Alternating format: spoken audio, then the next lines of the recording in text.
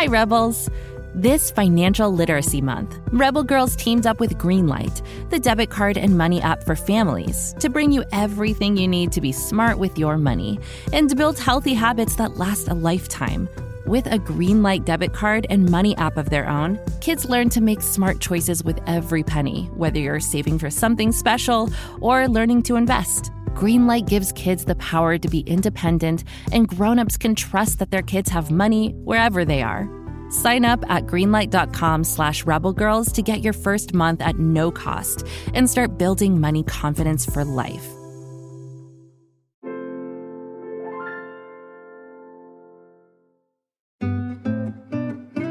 Hey, Rebels. Sit back, relax, close your eyes if you want to. We're about to explore 4 different stories about Rebel girls who followed a shared passion. And they did it with their moms. Each of these powerful pairs climbed different heights and faced different challenges. But they're connected to each other by their rebel spirit and vision. While you listen, see if you can find the connections between these stories as we take you around the world and back again, traveling through time, space, and possibilities.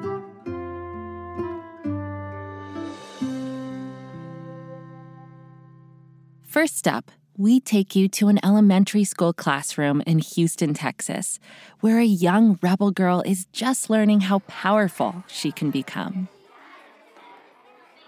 Once upon a time, there was a girl named Beyoncé who just wanted to disappear. She always looked down at the ground, never raised her hand in class, and barely spoke. Why? Because mean girls at her school didn't like her light brown skin. One day, Beyoncé's first grade teacher taught the class a song. When Beyoncé went home that night and sang it for her family, she felt a rush of excitement charge through her body. Her voice was strong and loud and carried her into all these new places in her heart. Still, that night, as she sang to her mom while she washed the dishes, Beyoncé had no idea how inspiring her voice would become, or that she would one day dazzle millions of fans around the world. The first time Beyoncé stepped on stage to sing, it was for a children's talent show. Beyoncé was terrified. Her heart was hammering inside her chest. The hot lights were blinding, and the microphone seemed to be laughing at her.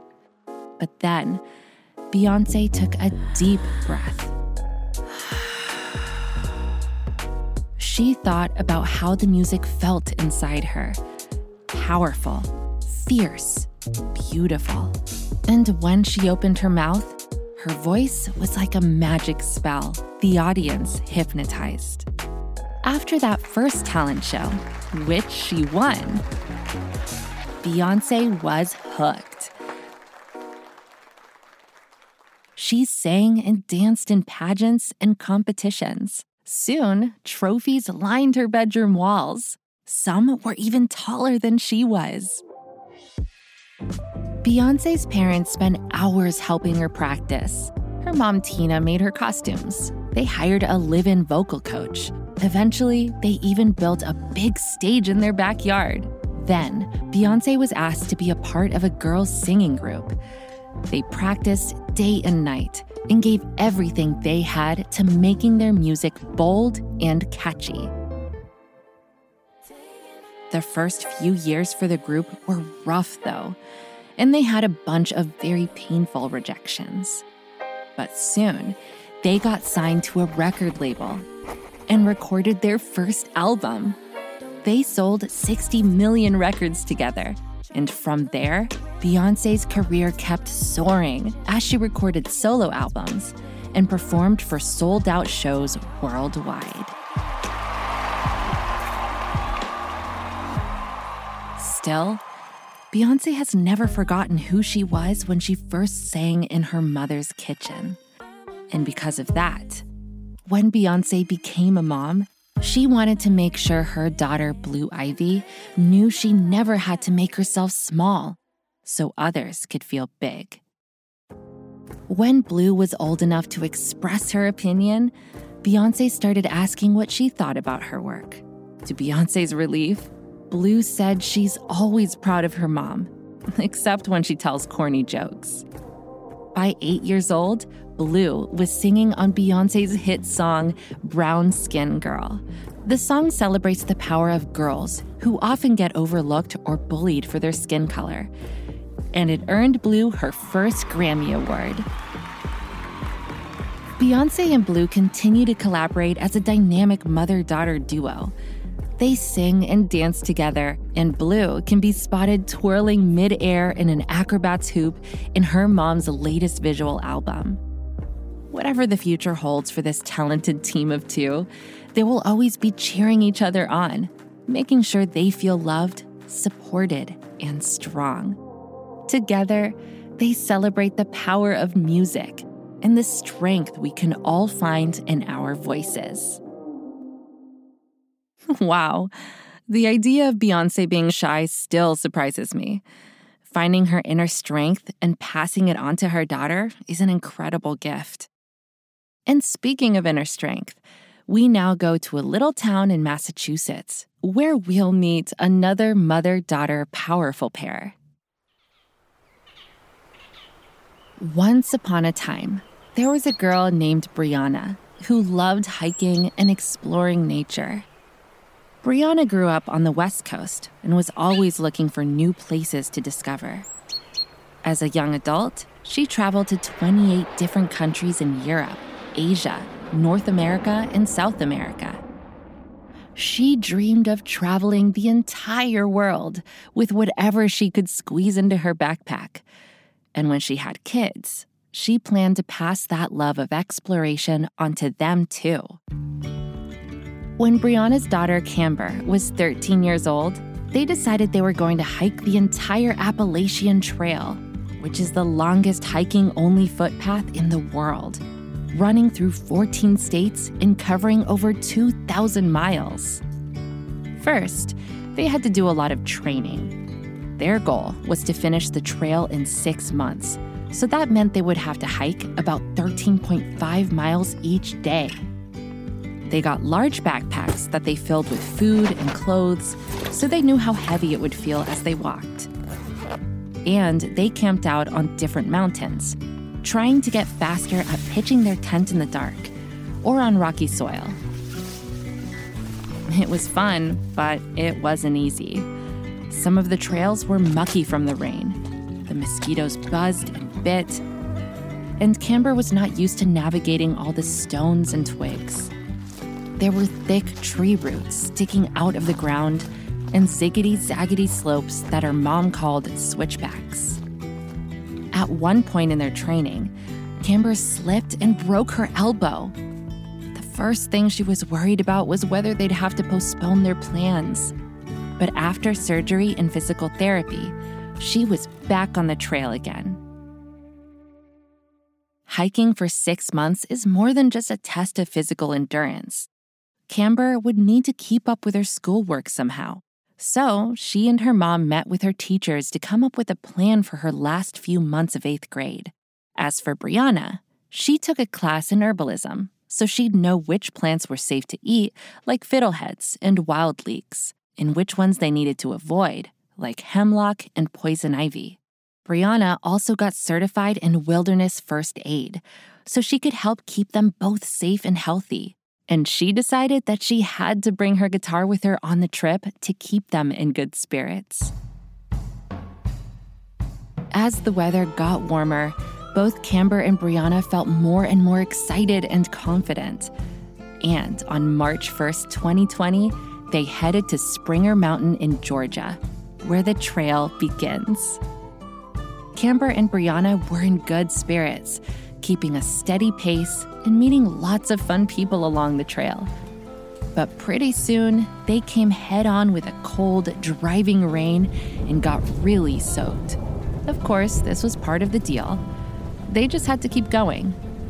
By day 3, though, they were completely drenched. Their socks, their shoes, their packs, all a soggy mess. When they finally made it to the hostel where they were supposed to stay for the night, all the beds were full. It was hard not to be discouraged, but they slogged through and tried to cheer each other up by taking in funny accents or pulling out Briana's guitar. They also gave each other trail names. Trail names are like nicknames that people call each other on the trail. While Cambyr and Briana were hiking and climbing, they met lots of people with funny trail names like Pop Rocks, Umbrella, and Whack-A-Mole. Briana took the trail name Chickweed because chickweed is a plant she loves that helps soothe aches and pains. Cambyr decided to take the trail name Kaleidoscope because her personality is all the colors of the rainbow. The next 6 months were a wild adventure for Chickweed and Kaleidoscope. Each morning, they woke up in a new place, surrounded by miles of giant pines, craggy peaks, and mist-covered glens, with a chorus of birds cheering them on. They tried to get in a good breakfast that would energize them for the day, like oatmeal with dehydrated fruits and nuts, or granola bars and pre-cooked bacon. Cambyr loved anything with bacon. In fact, by the end of the first week, she decided she was going to take a picture of herself in every state they traveled through with a piece of bacon. Once they were both fueled up for the morning, they packed all their things and headed out. Every day, they were stepping into the unknown. There would be new heights to climb, new forests to navigate, new rivers to circle or wade through in all kinds of weather. The blazing sun, the pouring rain, snow, sleet, and even hail. They hiked anywhere from 10 to 30 miles each day, depending on where they wanted to spend the night. One day, they actually went 46 miles and wound up using the stars as their guides. Their feet stung, their bodies ached, and every root and rock felt like a challenge. But even when it hurt so much that they felt like they couldn't take one more step, they kept on going. Each night, they found a new spot to lay down their weary heads. Sometimes it was an outdoor shelter with lots of other hikers all packed in their sleeping bags. Or they'd go to a hostel which had rows of cots in a giant room, and people could pick out where they wanted to sleep. They bought groceries and shared meals whenever they were near a food store. Cambyr also used the evenings to do schoolwork and write in her blog.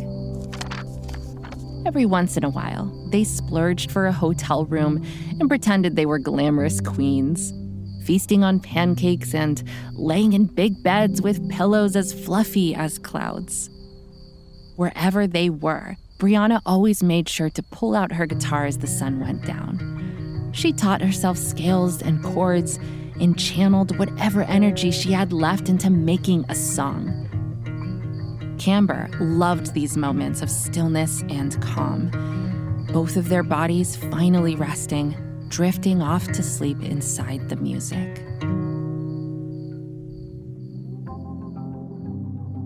On August 22nd, 2020, Cambyr and Briana set out for their last day on the Appalachian Trail. After 5.5 months in the wilderness, they had made it to Maine. All they had to do was get up Mount Katahdin, which is where the trail officially ends. It was a brilliant sunny morning, and they were so excited they could barely catch their breath. And then, there it was. The famous sign that says, Katahdin, Baxter Peak, northern terminus of the Appalachian Trail. Cambyr and Briana were giddy with joy. They couldn't believe they were actually here. They'd hiked 2,190 miles. 2,190 miles of singing, laughing, crying, eating bacon, studying maps, putting on socks that felt like they would never dry, searching for the strength to keep going. When they got to the sign, Briana pulled out her guitar and raised it above her head. After all, that guitar was a huge part of their journey. Then, she and Cambyr yelled, "Yahoo!" up at the sky. They didn't know what else to say. There were no words that could equal all these feelings of joy and relief, love and triumph. They had done it. They had risen to the challenge and surprised even themselves with their stamina and courage. They had done it as a mighty mother-daughter team, with and for each other. Incredible, right? What do you think your trail name would be? Go ahead and think about it while we go to the other side of the globe where this mother-daughter duo is setting out on a different kind of adventure. I have to tell you about my friend Penelope. She's hilarious. She only eats cheese doodles and canned beans, and she loves to sing and fly through walls. Wait, did I tell you that Penelope is my imaginary friend? Well, she is, but she's totally real to me. Anywho, Penelope and I are very excited because there's a new movie coming out on May 17 all about imaginary friends. It's called IF, which stands for Imaginary Friends. Pretty cool, am I right? IF is so much fun, with lovable fuzzy giants and bright new galaxies. It stars Kaylee Fleming as Bee, a girl who discovers that she can see everyone else's ifs.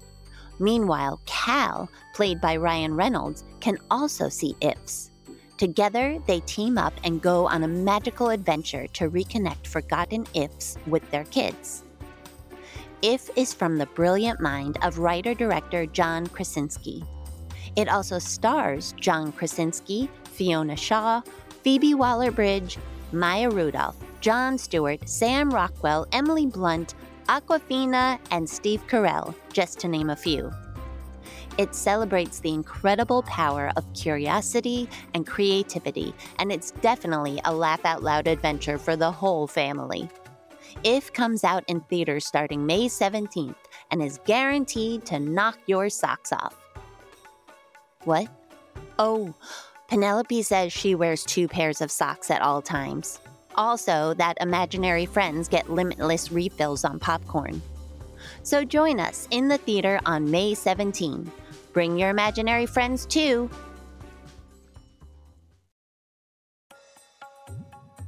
Bhakti Sharma was born in India and grew up in a city called Udaipur, the city of lakes, nestled in the mountains of the Thar Desert.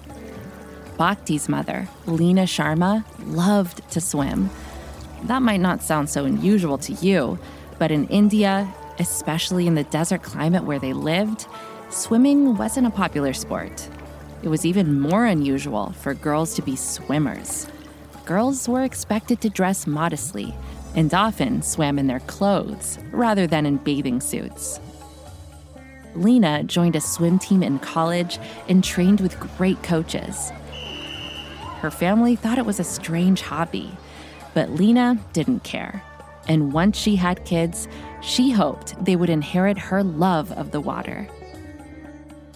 When Bhakti was 2 years old, Leena put her right foot into the deep end of a swimming pool and helped her learn to float. Bhakti was a natural from day one. Just like her mother, she loved to swim. As she grew older, Leena was amazed to find that Bhakti could swim for hours at a time. The two swam together whenever they could. And with Leena as her coach, Bhakti began to train for swimming competitions. Pretty soon, she wasn't just finishing the races, she was winning them. By the time Bhakti was a teenager, she and Leena were swimming all over the world. They were even the first mother-daughter duo to swim across the English Channel. Bhakti was proud of her achievements. But there was something else she wanted to do. Something so difficult, only a few people had tried it before. Bhakti wanted to swim in the Southern Ocean. As Bhakti's mother, Leena felt nervous. the water would be dangerously cold. But as Bhakti's coach, Leena knew she had to help her daughter achieve her dream. Leena would fill a pool with ice. Then Bhakti would swim in the frigid water for 20 minutes before crawling out, her hands and feet numb. Leena would fill a blanket with hot water bags and help her daughter get warm again. This is how they trained for 2 years.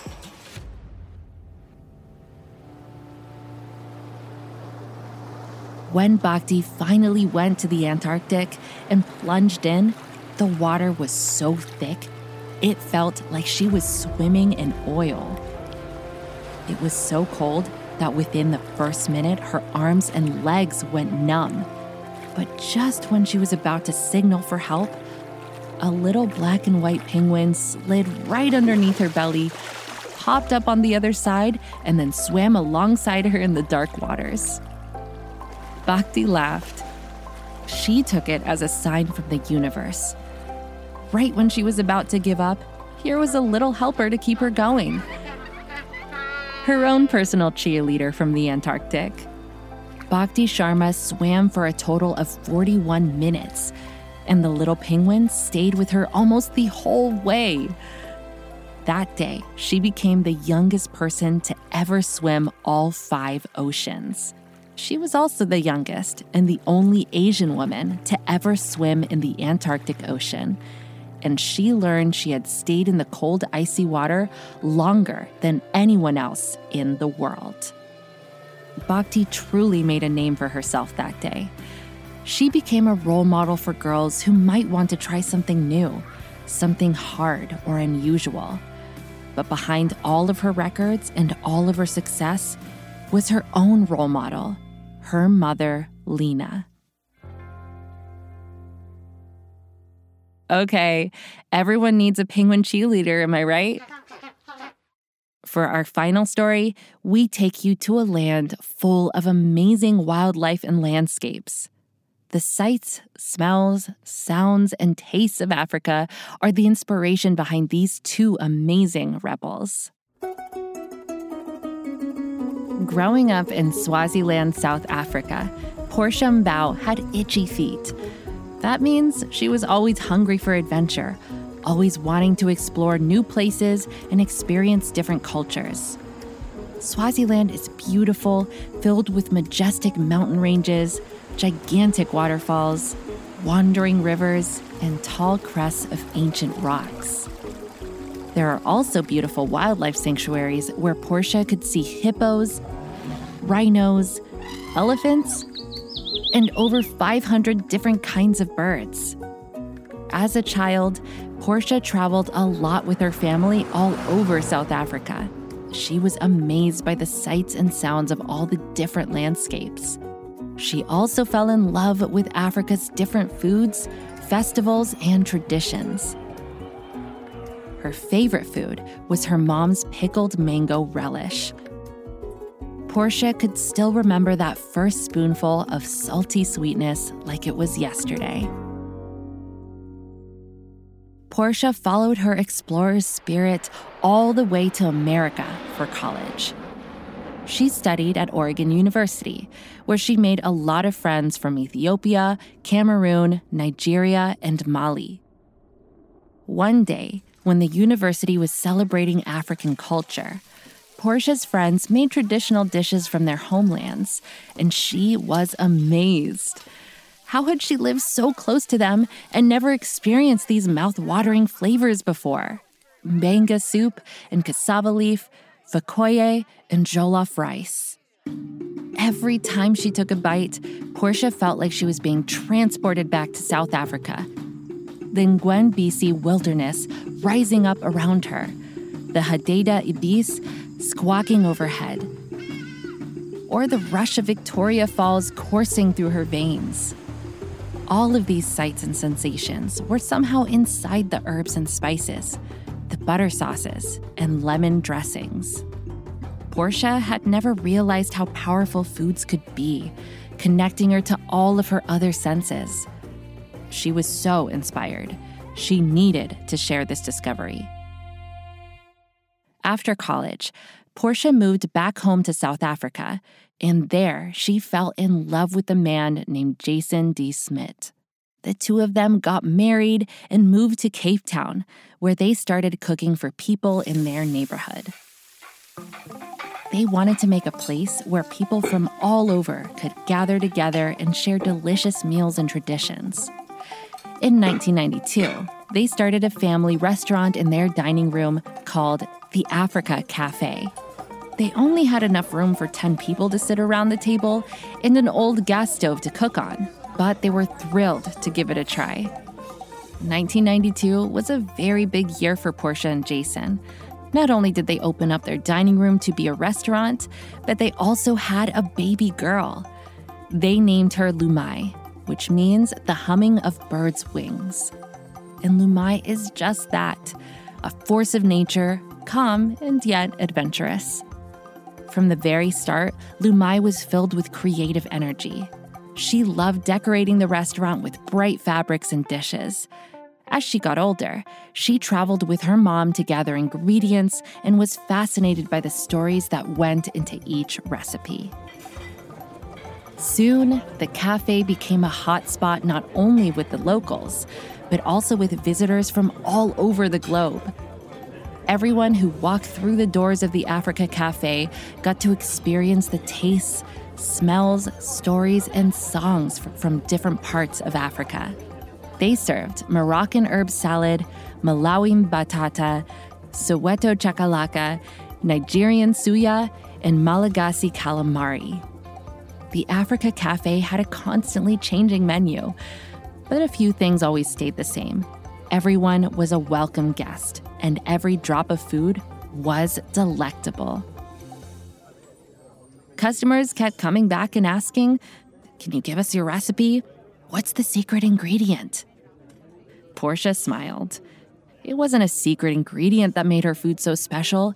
It was the whole process of exploring Africa, discovering new plants and wildlife, talking to people about their different cultures and traditions, and then bringing that to the food on their plate. But how could Portia possibly put all that into words? "I know how," said Lumai. "What if we write a cookbook together?" Lumai had already been studying design and photography. She loved taking pictures of all the exotic places they traveled together as a family and the light coming through the restaurant's large windows. Putting this together with her mom's recipes seemed like the perfect way to share these experiences. Lumai went to work, designing the book from cover to cover. She took pictures of her mom in action at the kitchen counter, sometimes sprinkling bits of spiced sugar on a cookie or slicing open a ripe pineapple. Lumai arranged all the food on different plates, decorating it with bright lilies and stalks of maize. She spent days styling the foods, making sure all the colors and textures complemented each other. Each dish photographed was so yummy looking, it felt like you could eat it off the page. Lumai also included photographs of herself and her mom on all of their journeys, standing in front of majestic trees, mountain ranges, or markets piled high with melons and bananas. She even wrote poetry to include in the book. It was about the honor of sharing Africa through these tastes and smells. The Africa Cookbook came out in 2019, and it has been a great success. Each story they've included about their relationship to the food feels meaningful and unique.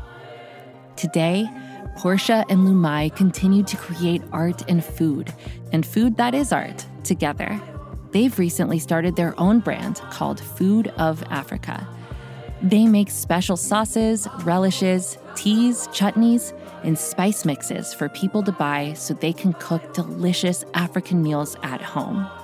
Whether you're walking through their front door or opening a jar of their special jungle dressing, you are always welcome in Portia and Lumai's colorful, delicious world. This has been their mission from the start, to share and celebrate the beauty of Africa and its women, past, present, and future. Hey, Rebels! What do you think? Did you find the common thread between our 4 stories? the way that each of these powerful pairs shares their passions is unique and inspiring, isn't it? Which of these stories sounds the most like something you might do? Which of them gave you a new idea for something to try? And who do you want to share these stories with next? Give it a think and let us know how you like this and all of our stories. And until next time, follow your dreams and stay rebel.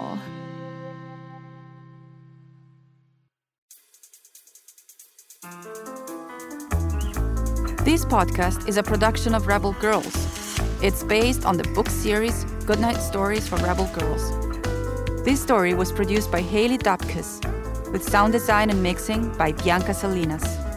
It was written by Abby Sher. Fact-checking by Joe Rhatigan. Narration by Bianca Salinas. Original theme music was composed and performed by Elettra Bargiacchi. Thank you to the whole Rebel Girls team who make this podcast possible. Stay rebel.